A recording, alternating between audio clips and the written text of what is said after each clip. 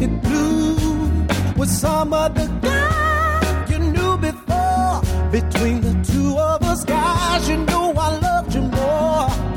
It took me by surprise, I must say, when I found out yesterday. Don't you know that I heard it through the grapevine? Not much longer would you be mine. Oh, I heard it through the grapevine, and I'm just about to lose my mind, honey, honey, well. All right, with us today we have a very special guest. Ryan Shaw is visiting with us. Broadway fans know Ryan from Motown on Broadway, where, Ryan, you played Stevie Wonder and you understudied Marvin Gaye, isn't that correct? That is correct.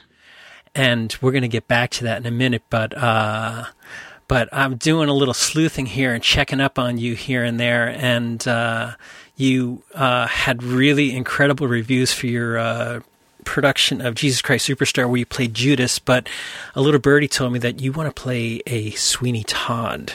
That's what you want to do. But you want to take it up an octave. Well, maybe not necessarily an octave, but a third at least, yes. At least a third? I mean, Sweeney Todd to Judas, it's a good range. It's a good range, and you played Stevie Wonder on Broadway. You understudied Marvin Gaye. Did you understudy Marvin Gaye before or after you had the idea for your new album called Imagining Marvin? Long before. The Imagining Marvin project concept just came about like in end of 2018 going into 19. Oh. No, 18 18 going into 19, yeah. Back when we didn't wear masks. Back when we didn't wear masks. Well, we never knew, yes, that we needed to invest in 3M Corporation. We never knew. But yeah, it was back from then. I understudied Marvin in Motown, like that was 2013, 12, 13, 14. Mm-hmm. And then this concept came about much later. But it came about because I realized that Marvin had been intertwined into my whole career, almost me being unaware of it. Because when I first moved to New York, they would always say, where do you go to be seen? Where do you go to like get started, like meet people or music industry people? And they's like, go to the open mics down in the Village, West 4th Street. And so I first went down, and like the first song, I'm sort of like I'm sort of sappy, I guess you could say. So I would always like do start off with like a ballad. And so the first song I ever sang down there was Everything Must Change. And it kind of fell flat because people are drunk, and I was new to New York, and people are just sitting around the bar and they don't want to really have to connect. They want to just dance if it's good and just do that. So the second song that I sang that actually got people's attention was What's Going On. Oh.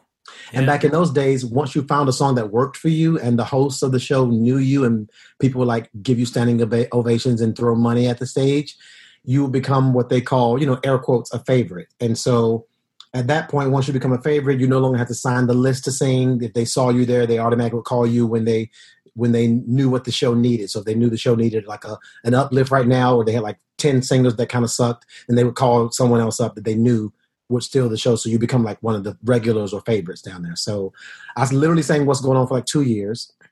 Then fast forward to Motown. Well, actually fast forward to my right before Motown, or actually around the same time. My third Grammy nomination was for, I sang the Beatles Yesterday. But the version that I based my version off was Marvin Gaye's version of Yesterday, which many people have not heard. It's sort of an obscure version of that song. But my version is heavily based off Marvin's version of that song. And then to understudy him on Broadway. And then, fast forward till 2018, we were doing some research about the time and trying to figure out, what I wanted to do with my next project. And, I was like, well, I don't want to just do a bunch of covers of a bunch of different artists because I don't want to become like a covers artist. But then we found out it was like Marvin's 80th birthday. And I was like, oh, that would make more sense because, then all those flashes came. Oh, I sang Marvin when I first got here and understudied him on Broadway. My third Grammy nomination was because I was like, this would be maybe I could just honor him and it won't be so weird. But I didn't want to do a Marvin's cover album. I wanted to do a Marvin inspired album. And that's why it's called Imagine Martin. Oh, that's great. So let's unpack all these. You glossed over a handful of things when you mentioned your third Grammy nomination. So in 2008, you were nominated for Best Traditional R&B Vocal Performance for I Am Your Man. In 2011, you were a Grammy nominee for the Best Traditional R&B Vocal Performances for the song In Between. And you just mentioned in 2014, you were had a Grammy nomination for the Best Traditional R&B Performances for the song Yesterday, which you just talked about how it was inspired by the Marvin Gaye cover as well. So, I mean, in 1998, you moved to New York to become a Broadway performer and ended up touring with Tyler Perry. Tell us, how did that all come up? Well, that's how I got to New York, actually, with Tyler. So I sort of grew up in the burbs of Atlanta, Decatur, to be exact, where it's greater. And I grew up in Decatur, and initially when I first graduated high school, I went to, I've done a lot of things, but I went to the military. I was in the Marine Corps. And when I got back, I was working at a bank. And I shouldn't have said the name because it was not a good story that's going to follow this, but it's too late. But I was working there, and the president of the bank at the time, he really took to me, and I was like one of the tellers at the main branch. They had a really small branch, sort of like a one-person operation branch, but I was like the only teller whose drawer came up like almost to the penny every day, like completely like on. And he was like, "I love your work. You've been consistent, even more consistent sometimes than the head teller, who's sometimes a few pennies off." He's like, "You've been great, and you're really great with the people, and so I want you to manage this credit union up in the north of Atlanta, especially back in the day, was, to send a black man to the north end perimeter meant I had to be doing something right, because that was all the white clientele up there, and it was also the very rich. It was in in Marietta, and so back in in those days, Marietta was where it was happening, and Buckhead and all the way up there. So I went, and then they played some kind of weird corporate game with me where I made an executive decision to serve the clients, the clients first. And so they sent this money. So each week they would probably send like $250,000 to a little over $250,000 to the branch for the week. And so my job was to get there in the morning, count the money, input what I counted into the system, verify it, and then open for the day. They set it up so that Brinks came up late. And so it was right up until the time where I had to open. And every day I know I have certain clients that come get their money for breakfast. And some people just sit there and chat with me because they just like talking to me. And so the money came late. And so I had it takes me about a half hour to do all that counting and confirming. And so I just decided that it's Brinks. They've never been wrong before. That I just put what they told me was in there in the system and open so that people could go about their day. And then after I did the morning rush, I closed, counted the money, and then continue with the day. But when I closed and counted the money, I realized it was like $400 short from what they said. Wow. End of the day, come to find out, the manager calls me and he's questioning me about something because he already knows. And I realized that he already knows what they did. And the fact that I didn't report it first thing in the morning was just a thing. So he was like, so how was the day? I was like, it was good. I said, I was just about to call the branch and I told him what happened. I said, they came late. And then he was like, well, I know you've been great, but your job is to put this in and that and the other and blah, blah, blah, blah. And so he said, I'm not going to fire you, but I'm going to bring you back to the main branch as a teller. And then we'll start over from there. And I was like, man, get out of here. And I resigned. I said, no, I'm not going to do that. I was like, this is corporate bullshit, and I'm not going to play the bullshit with you. And I'm going to go. I'm going to go do what I really want to do, which was music. And then I left. And then a few weeks later, I auditioned for one play and got that. Went out on the road for about 6 months. It was a play called Good Man Is Hard to Find. And then I came back and then auditioned for Tyler Perry after that and went back out on the road with him. And I was out with him for about a year. And we closed at the Beacon in New York City, at which time I decided I was going to stay in New York City. Great. And so that's how I got here. So the folks over at Telsey tell me that you came in to sing for Benny a few times, right? Yes. I did. I had 13 callbacks for Rent. After 13, what do you say? What else can you sing for them? On the 13th audition, on the 14th, she called me and she said, we want you to come in for Benny. I think it was Heidi. I'm not sure if Heidi's still there, but I loved Heidi. She was great. But it was Heidi, and I was like, hey, Heidi. She was like, yeah, we want to see you we're going to bring you in for Benny. I was like, I'm sorry.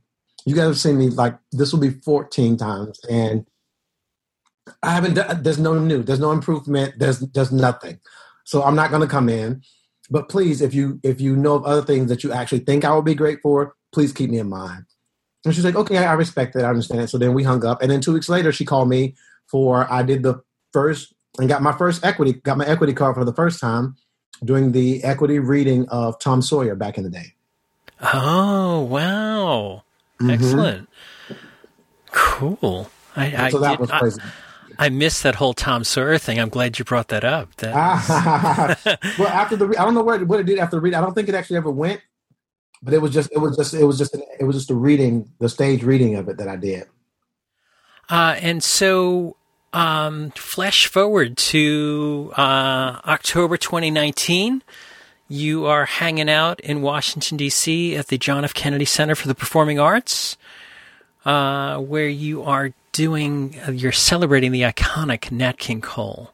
How did that come about? That was great. Well, it was kind of weird because they did a Nat King Cole, Steve Reinecke did the Nat King Cole Centennial concert at Carnegie Hall. Mm-hmm. And it was actually with me and Nikki Renee Daniels. We did that show there, and the producer who did also the Kennedy Center saw that performance. They were doing a slightly different show, so it wasn't just me and Nikki. It was like a super like high studded BB Winans and all of those. And it just so happens that they had saw that performance and thought I was great. I wasn't quite available for the whole run. And they had Dule Hill was doing a segment at which he had a conflict with the taping of one of the shows he was doing. So they brought me in to cover Dule for an evening, which was great because it was my Kennedy Center debut, which was ridiculous. And, singing on stage clearly with BB and I'm trying to think who else was there. It was crazy night. Crazy. Oh, and what's my boy? Eric Benet, yeah, it was crazy. Eric was there, yeah. And that was my first time meeting Eric, and we became kind of cool. We sort of messaged for a little while after. I need to see how he's doing actually.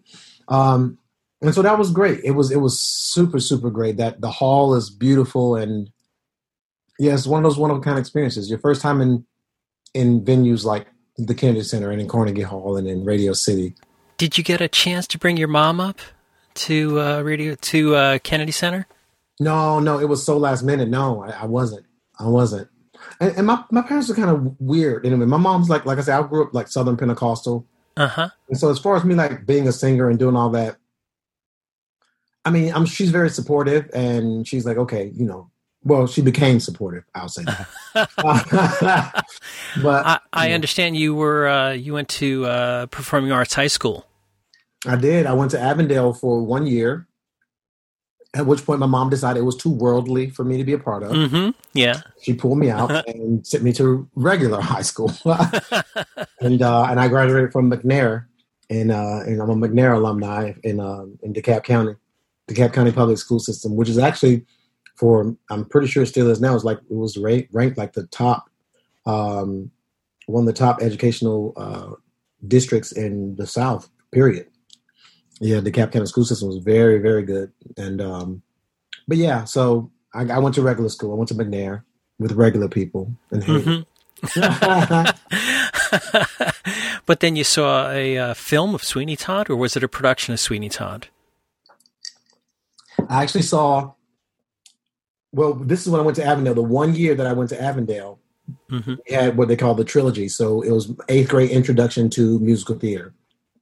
And the first quarter, we just sat and we watched musicals. And the first musical that they played was Sweeney Todd as part of this trilogy. And it was Sweeney Todd. And then after that, it was the other one that I'm sure my mother would never have allowed me to see. Chorus Line. Mm-hmm. You know, and tits in there. So, you know, that was not going to be a thing for her. And, and what was the last musical we saw? I just remember Chorus Line and Sweeney Todd, and I was like, Sweeney Todd was my all-time favorite. And then it was a Chorus Line, and what was the third one? I don't really remember the third one. It may come back to me, but the most memorable was those because it was just the Chorus Line was just so edgy for me growing up in the Pentecostal church, and so was Sweeney Todd just being so dark, and the brilliance of like a barber at this time just sort of killing people so that to get revenge, and also so this lady can have meat for her pies. It's just so dark and so brilliant, and just that, and just the music. I mean, Sondheim, that score, that's a flawless score. There's nothing in that score that you would fast forward. Like if it was an album or as an album, you wouldn't fast forward anything. You wouldn't get bored at any point. It's like a flawless score to me. There is not one that there's not many flawless scores on Broadway. There's always something you'd be like, Sure. yeah. Mm-hmm. But that musical for me is all time tops. Really, so your 8th grade Ryan Shaw, can you imagine at that point that, you know, flash forward in your life, you're going to be working with Valerie Simpson? No, because Valerie at that time, especially 8th grade Ryan Shaw, Valerie Simpson was in the world and she was going to hell.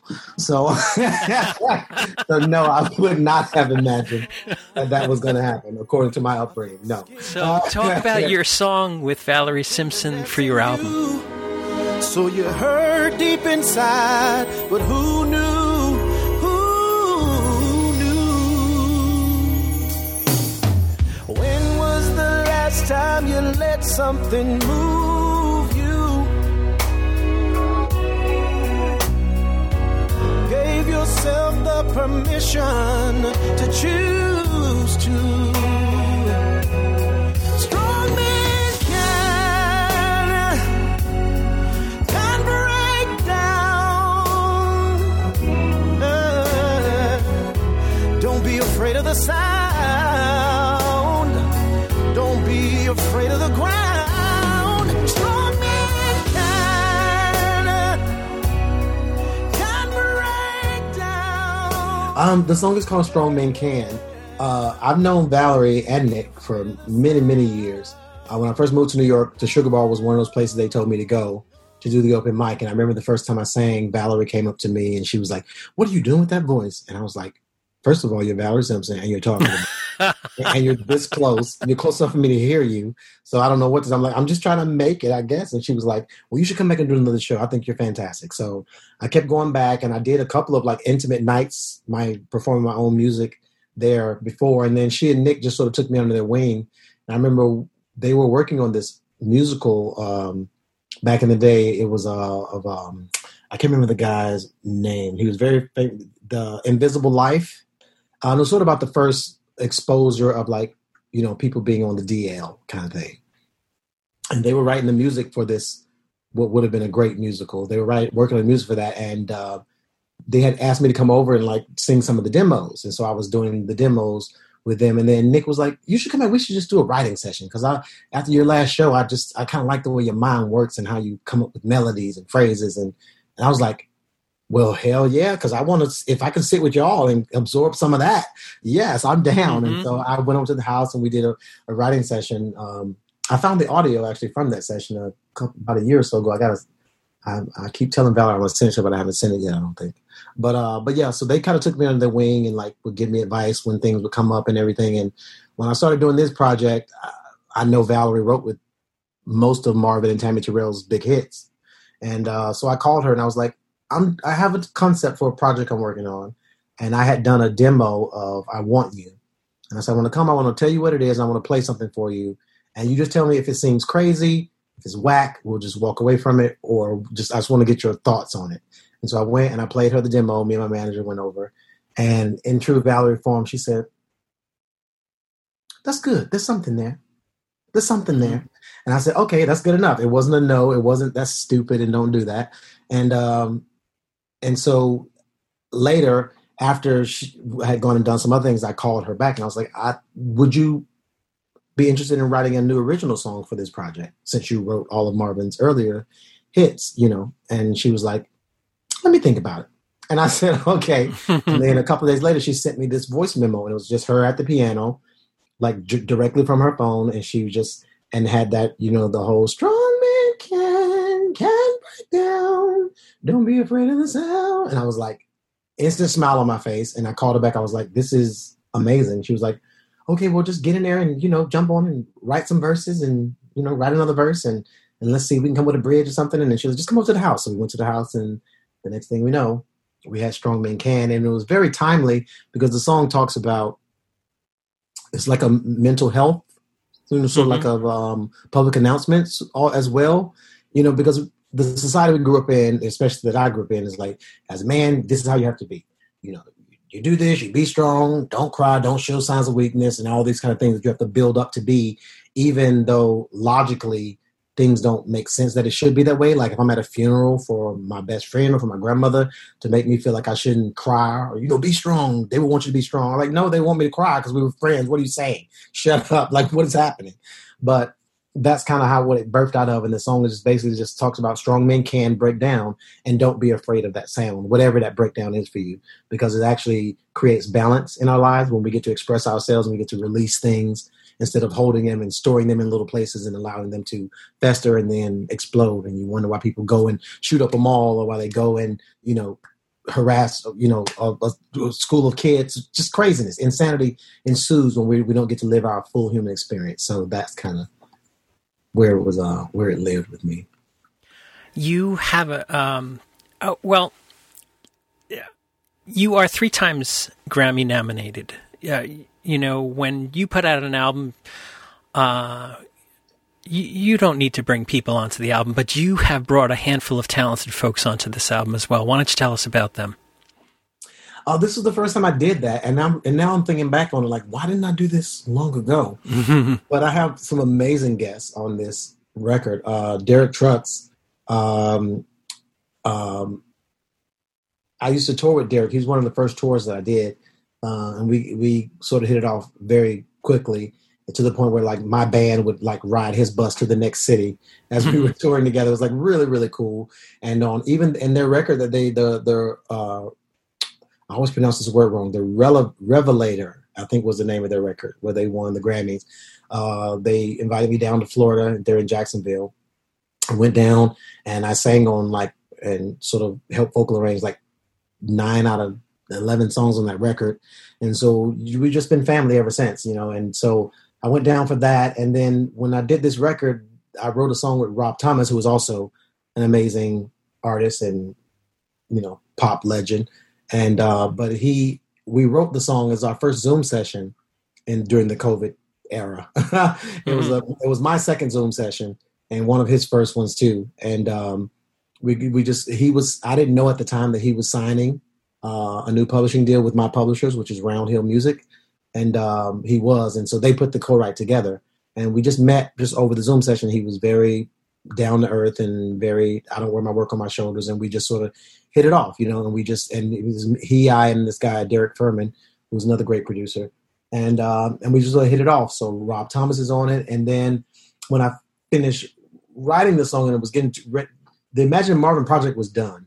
The song I wrote with Rob was so good, and I felt it was it connected with something that I felt was great for this record, that I just added the 11th song. It was supposed to only been 10 songs.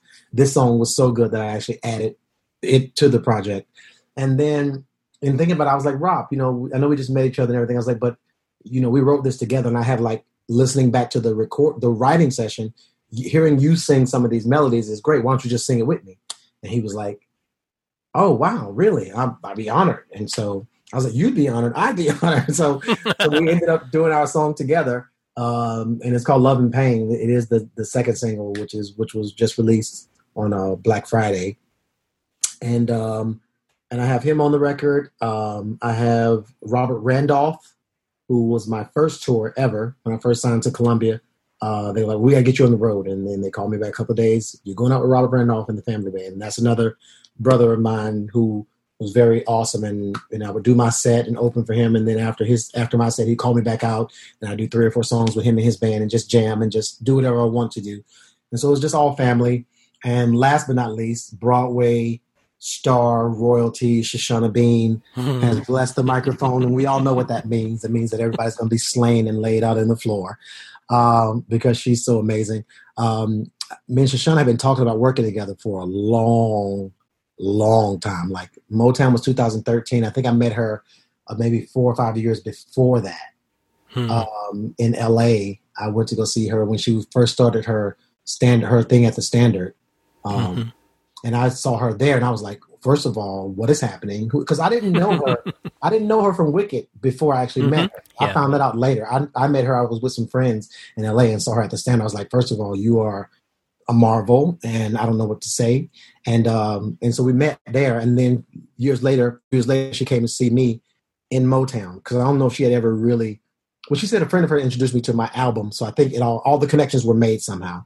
And we kept saying, "Oh, we need to work together. We need to do something together." And then a couple of years ago, her first Christmas special with her and Cynthia Erivo at Apollo, she called me and she's like, "Ryan, I know this is weird, but one of my singers lost his voice, and I know you're not a background singer. I know you have Grammy nominations. I know you can tell me to screw up, but I don't know anyone who learns music faster than you and who could probably pull this off." And so she was like, and I was like, "So when is the concert?" She was like, "The day after tomorrow." I was like, "Oh." And she was like, "But you can tell me to go away or F off if you want to." I was like, I've been wanting to work with you for a long time. So for you, I will do it. She's like, I owe you. And I was like, I'll keep that in mind. So when I did the record, I was like, Shoshana, remember that owe you that you gave me? Let's come clean with that. And she was like, "Oh my God, of course. So I sent her the song. She loved it. And it was crazy because the album is out now, so we can talk about this. I want everybody to listen to the album, preferably buy it, but just at least listen, stream if you have to. But when you listen to Shoshana's vocal on Good Lovin' Ain't Easy to Come By, she was in I think North Carolina working the whole week before. And we know how hard Shoshana was. So she had worked the whole week before. She flew back to LA. The day she landed, she sang this vocal, jet lag and all. Good lovin' ain't easy to come by. I know, baby. I tried the good life, and I know it's a playground where no one cares. Unless you find out that nothing don't compare to what we got.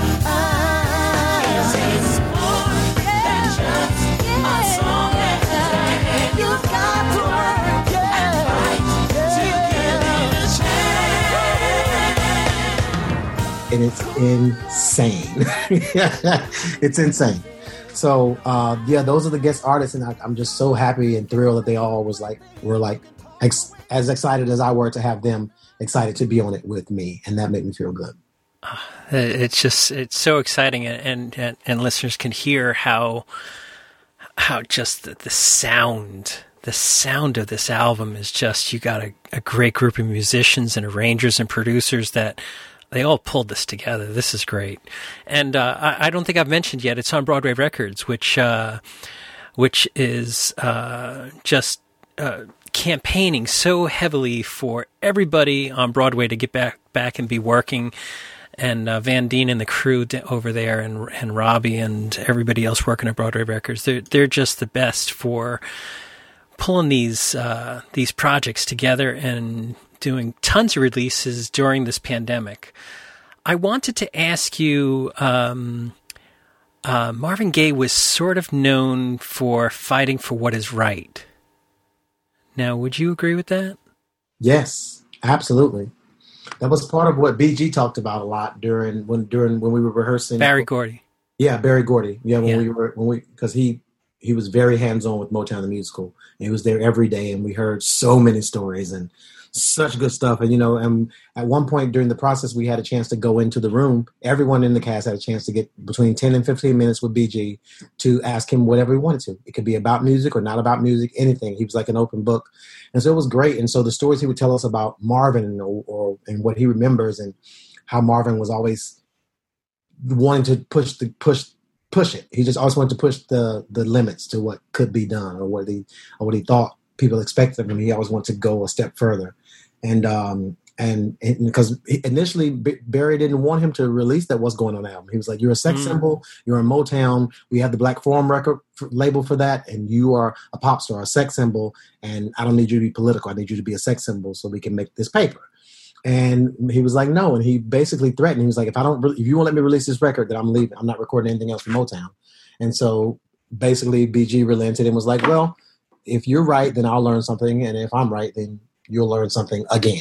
kind of thing. And so that was one of the lines even in the musical. And so it was just really cool. But yeah, Marvin always fought for what he believed, especially when it came down. After he lost his brother in Vietnam, after it came down to that, he was always very about, standing for the people or what he believed was right for humanity, period. Yeah. So I bring this up because, what's been happening these days, I think that Marvin Gaye would be right out there, right in front with Black Lives Matter and the fight for Ahmaud Arbery and the other things that are going on these days in this turbulent in these turbulent times. And you've been out there headstrong and making public statements about that as well. Has anybody in your management team or fans or something like that said, hey, why don't you cool it on the political stuff? No one. That's good to hear.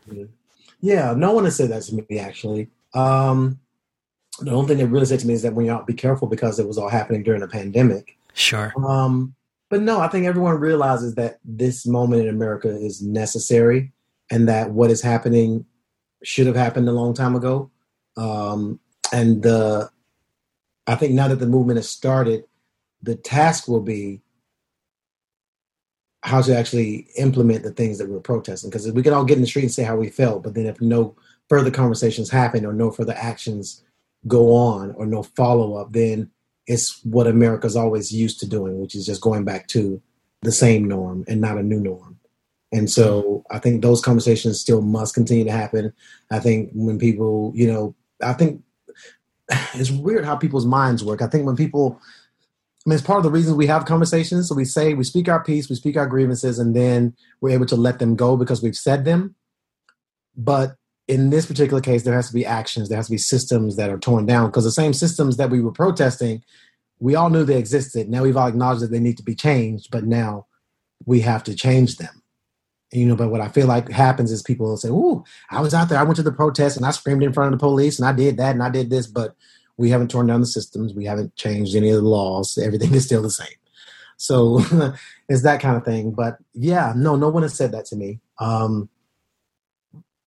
I've been pretty able to, I went to a couple of protests too. That first march I did it was surreal for me and it was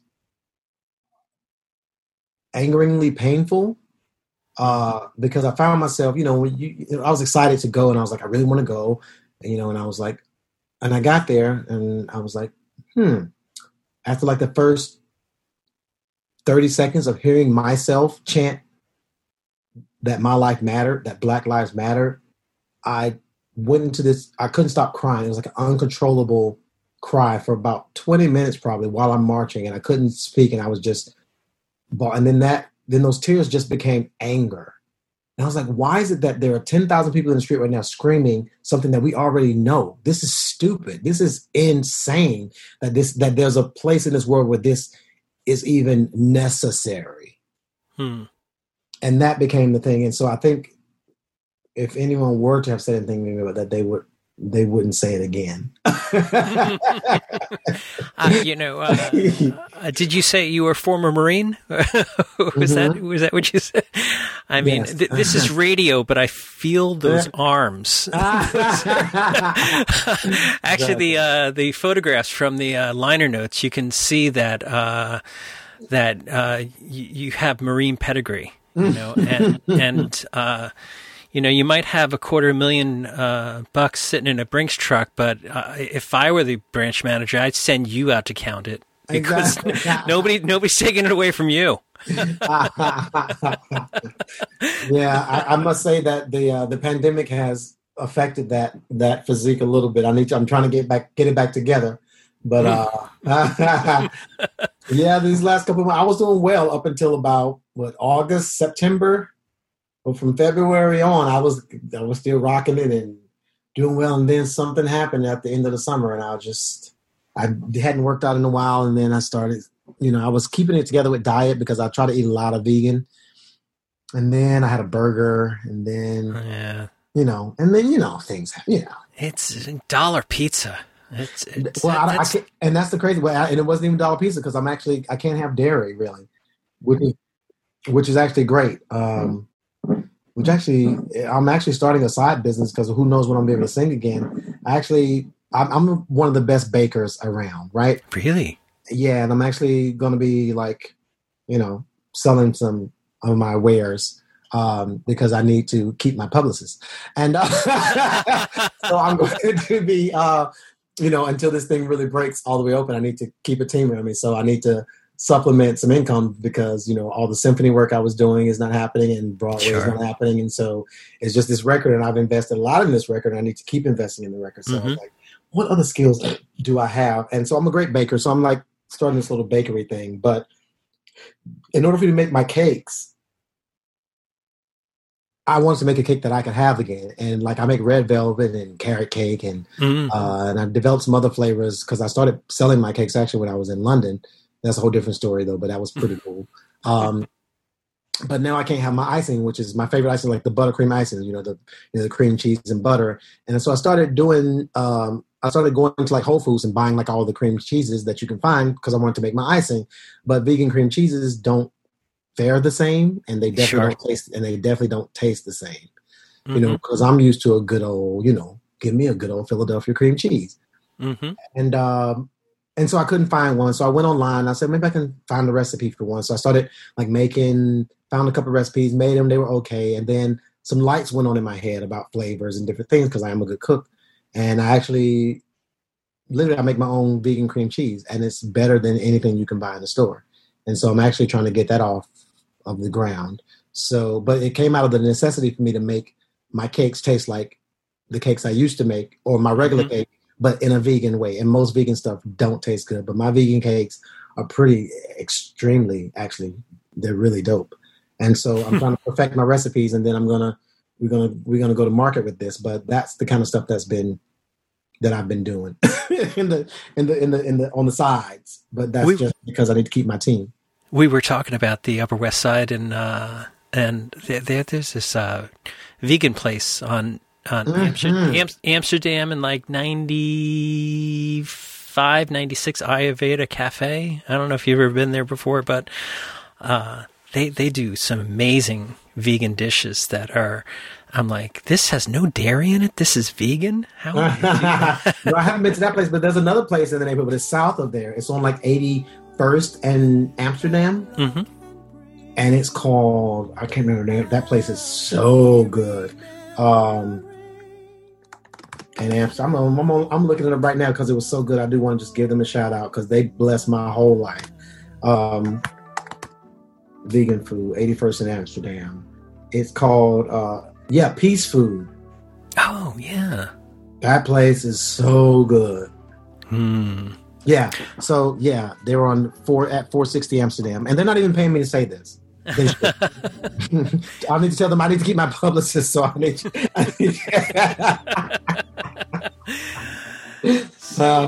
Ryan, I want to thank you so much for joining us on Broadway Radio. Your album, Imagining Marvin, is available at Broadway Records and everywhere else that you can buy albums. So please check it out. And when all the craziness of the pandemic is over, I hope that we get you doing some big concerts and selling your cakes in the lobby. I mean, they did it at Waitress. They sold the pies in the lobby, so you can sell your cakes in the lobby as well. Yes. All right. And if you do a Sweeney Todd, please come back on Broadway Radio and talk with us and let us know how it goes. I think I'm just going to do all of the Sweeney Todd, his big songs from the show, and I'm just going to put out like an EP. And maybe that'll spark something in some producer somewhere to do the show with me, a reimagined Sweeney Todd. If it'll be allowed, sometimes they don't allow you to change their music, but we do a Sweeney Todd club mix. Exactly. It'll be more like Sweeney Todd goes R&B gospel. It'll be more of that. But yeah. But there's a hole in the world like a great black pit, and it's filled with people who are filled with shit, and the vermin of the world inhabit it, and it goes by the name of London. Now you see why it needs to go up a key? Because there's a hole in the world like a great black pit. Now we get it. Mm-hmm. Are we on the same page now? Absolutely. That's why I said take it up an octave. Exactly. Baby, I'm hot just like an oven. I need some loving. Baby, I can't hold it much longer. It's getting stronger and stronger. And when I get that feeling, I want sexual healing. Sexual healing, baby, is good for me. Making me feel so fine. Helps to relieve my mind. And it's good for me. And when I get that feeling, I want sexual healing. Sexual healing, baby. Good for me. Sexual healing is something that's good for me. Whenever blue